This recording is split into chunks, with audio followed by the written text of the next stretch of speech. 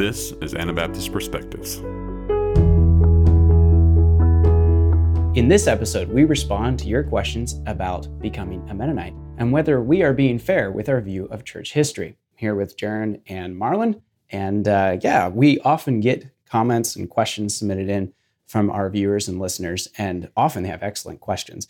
And we don't always have the ability to respond to all of them, but in this episode, we'll see if we can tackle what we think are some of the more important questions. So here's one that Walter Whitmer submitted, and we actually interviewed him a few years back. And this is what he said. So he said, I recently watched an episode of Anabaptist Perspectives with Stephen Russell, in which he said Christians should just, quote, own our history, including the violent parts. I just finished reading a book called Speaking of Jesus, which the author argues that owning anything other than Jesus simply drives away possible followers of Jesus. He refuses to own Christian history because he insists it only distracts people from the beauty of who Jesus is/was. And then he said, could we possibly review Mr. Russell's statement on owning our, quote, our history? There's a couple angles here. Jaron, I think we had dialogued about this some. Could you maybe give us some frames of reference of what we're looking at here? Sure. I'll try to explain the two basic approaches that I hear. One approach that tries to explain what's happening in the present and where we're at today tries to look at the entirety of church history, including what happened in the Old Testament, the revelation from God to his people prior to Jesus and the church, and also even Western thought that wasn't necessarily Judeo-Christian. So individuals such as Plato, who had an influence on early church writers. This camp would see all of this very broad swath of history and culture and church history leading up to the present and inseparably our history.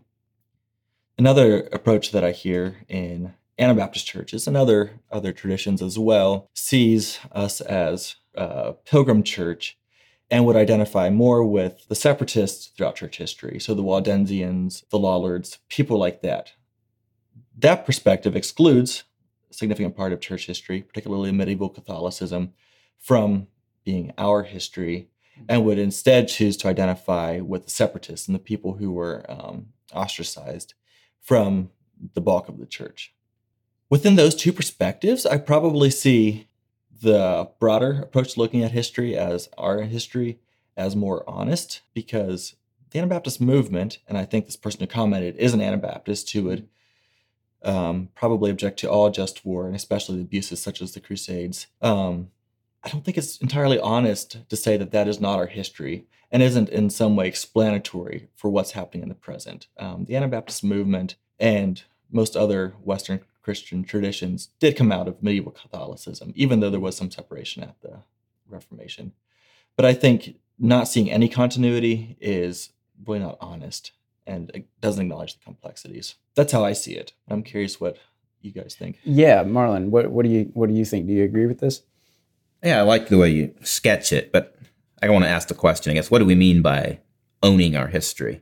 It certainly doesn't mean, we endorse the Crusades or something like that. We want to kind of disown them in that sense, right? We say this is wrong. And a lot of other things. Crusades are only the most dramatic example. In the broader sense, yeah, it is our history. It did help to shape things, changes through the Catholic Church. I also want to own the Waldensians and others. It's not like the Catholic Church had a monopoly, even in the Middle Ages. Yeah, because I think some of the challenge can be the way we come across. Perhaps I'm still trying to figure out how to frame this, because when this came in, I just hadn't thought of it before, and then you and I had been dialoguing some about it. A friend of mine who had been interested in the Anabaptist movement, he said one of the challenges for him was it seemed like all we seemed to care about was the first 300 years, the early church, and then we don't really talk about church history until the Reformation and Menno Simons, that whole bit, and here we are today. Well, there's like 1,200 years of history or 1,100 years of church history there that he didn't see was being discussed, and was like, well, that seems strange, odd to me. And I had honestly not thought of that before. Do y'all see that as a valid concern? Is that some of what we're seeing here, where there's just large swaths of church history that maybe we're not even thinking or talking about like we should? I mean, yeah, it's definitely a problem for church history. stops with the Book of Acts and restarts in Switzerland in the 1500s. But I mean, you got to concentrate. You can only spend so much energy on church history too. You're going to talk more about your own immediate history just because, there's limits to how much we can read, how much we can study and think about. But getting broader and appreciating the work of Christ across the centuries, though, is huge. Mm-hmm. Yeah, like Jaron, like you said, that includes medieval Catholicism, but also if you read a regular church history book in the West that does take in the medieval Catholic Church, it's still likely to be very Western-centered. So one thing was a lot of fun. Read a book a year or so back by an African scholar about Christian missions. And that was fascinating because he covered Africa and Asia as well as Europe. So he covered Catholic missions, eventually more modern, the Protestant missions, but also things that were happening in, non-Western, China, India, and so on. And that was a very helpful perspective for me. Yeah. Do you have anything you would like to add? Not on that in particular, although I appreciate the push to not look at this only through Western lenses. But for many of us in the West who are in a Western tradition of the church, I wonder if the tension is between taking ownership of medieval Catholicism, and particularly the ugly parts, and acknowledging that as part of our history and accepting that, but also on the other side, it seems like some only use what happened in those 11 or 1200 years as something to criticize and to critique and to set ourselves in opposition to that. And I wonder if there is some middle ground where we acknowledge what happened and accept that as what led up to where we're at today, but also feel the liberty to, with charity, criticize and critique, acknowledge the need for correction when there was really bad, genuine problems happening. Yeah, I think you said that well. And of course, apply that across 500 years of Anabaptist and evangelical history that we're involved in as well. Definitely. It's the same approach. Yeah, it's who we are. It's where we came from. It doesn't mean that we think it's all right, or owning doesn't always mean defending either. It's acknowledging that it's there. We had a couple episodes with Chester Weaver where we talked about the impact of fundamentalism on Mennonite churches. Well, same thing. Let's own that. That is part of who conservative Mennonites are. Now, we have heavy fundamentalist influence, but some of that we're more okay with than others, but it's part of who we are. Well, thank you all for responding to that. I find that interesting, and I think maybe it'd be fun to go back to Mr. Russell, whose episode sparked this, and maybe dig into this a little more, because this is something I find for myself. I don't, like you were saying, not having a full enough understanding of what church history is. It feels, it's easy to go specialize in just narrow slices and miss the bigger picture. So yes, thanks for that question, Walter.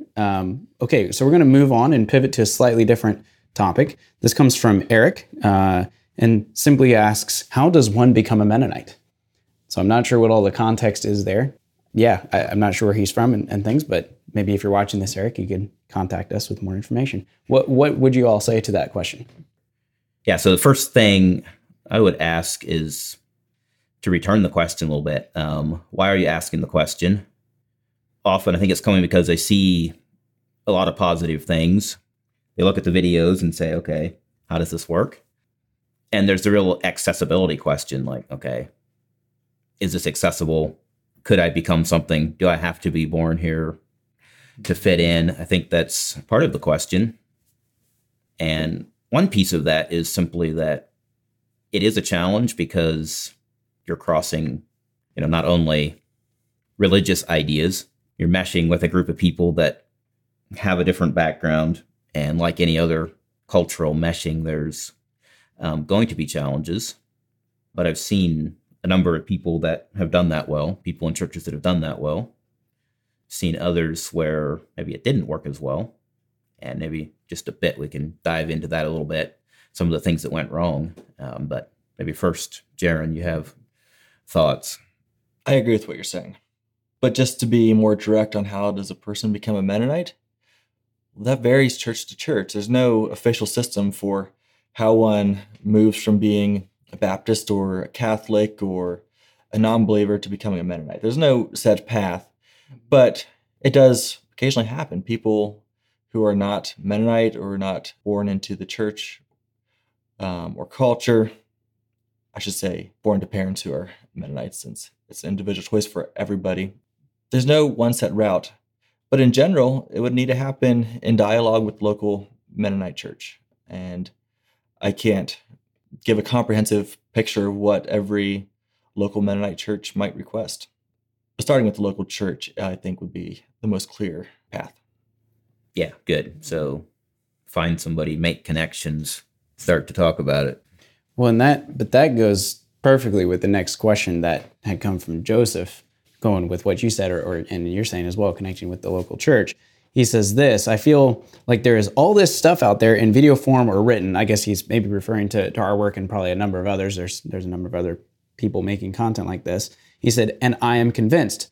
But then it's like, where are you? Can I be an Anabaptist when there is no Anabaptist church around? And this is a real thing where there just aren't churches in that vein, I guess you could say, in large chunks of America and around the world. What do you say to that? Because you're saying connect with your local Mennonite church. What if there isn't one?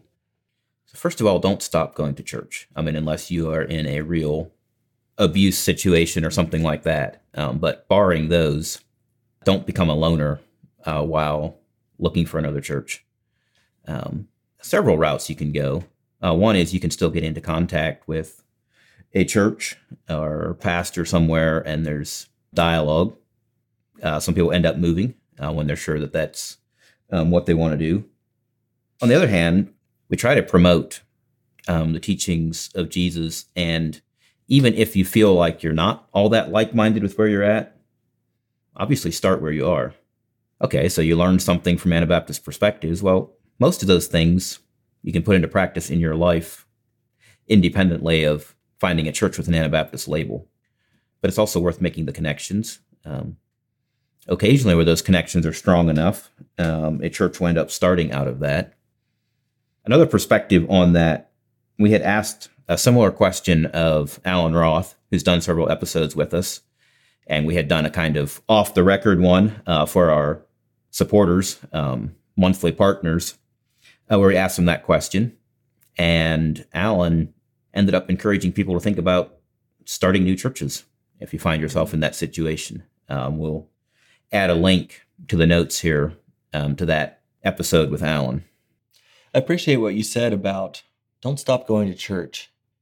We have some level of enthusiasm about the Anabaptist tradition on Anabaptist perspectives. We definitely think it's worth talking about, but that doesn't mean that we think everybody ought to be an Anabaptist. I mean, there's plenty of reasons why it doesn't work for somebody to be one, and the absence of a local church, I think, is a clear reason, unless you do what Marlon just recommended, start a church. But that doesn't work for everybody. So being an Anabaptist or going to an Anabaptist church isn't top priority. I would say much higher priority is living in faithfulness to Jesus, faithful discipleship, and things like that. And maybe that can be helped by an Anabaptist church.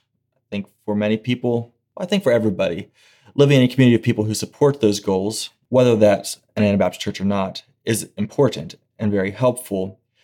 But even if you don't have such a support structure or a church, live faithfully for Jesus wherever you find yourself. Mm-hmm. Mm-hmm. Yeah, that's very good. And yeah, a final observation there, tie it back to the beginning of this video about owning your history. I recently read a book by Becky McGuerin, and she tells a story of how her and her husband, they grew up as Roman Catholic, ended up going to an Episcopal church, later a kind of low church evangelical Protestant church, and eventually ended up in a Mennonite church. But what was striking to me as I read that is there was no resentment there. She talked very openly about the good things that she got at all four of those churches. So they were plugged in, they were engaged where they're at. They did eventually end up making a cross-state move when they decided they wanted to join a Mennonite church. But they stayed there. And it goes back to kind of owning your history, not reacting against the first part of where they're at. So first of all, work on your relationships where you're at before thinking about moving, and then make it in a considered fashion. The bad stories I've seen about joining Mennonite churches have been the people that quickly decide the place they're at is so terrible and they got to get away from it. And often what happens is they'll move through a cycle of Mennonite churches and decide each of them is so terrible. And then eventually they'll go out kind of on their own. And you don't want to do that. That's the biggest reason I say slow down, work on relationships where you're at, make your move when you're ready. Because you don't want to make a circuit and get burned out with a bunch of churches. Although I also understand, there are emergencies. There are situations where, for whatever reason, you have to make a move quickly or whatever. And want to wish people God's presence when that is the situation you have to deal with as well. Mm-hmm. Yeah, very good. That is the last question I had on the list. Is there anything else either of you would like to add before we close the episode? I don't think so. All right.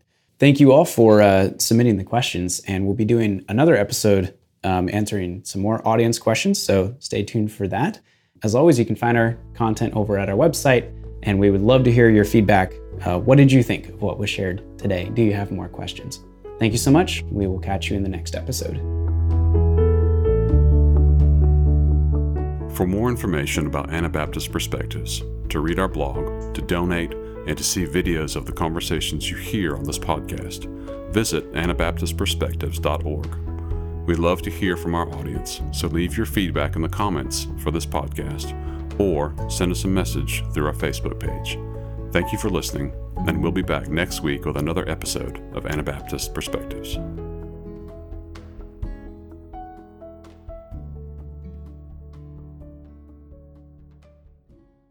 Thank you for joining us for this episode. We invite you to join our monthly partner program. Monthly partners are key to the financial sustainability of Anabaptist Perspectives. Partners also gain access to bonus content, including our exclusive podcast where we respond to audience questions and comments. Sign up at AnabaptistPerspectives.org.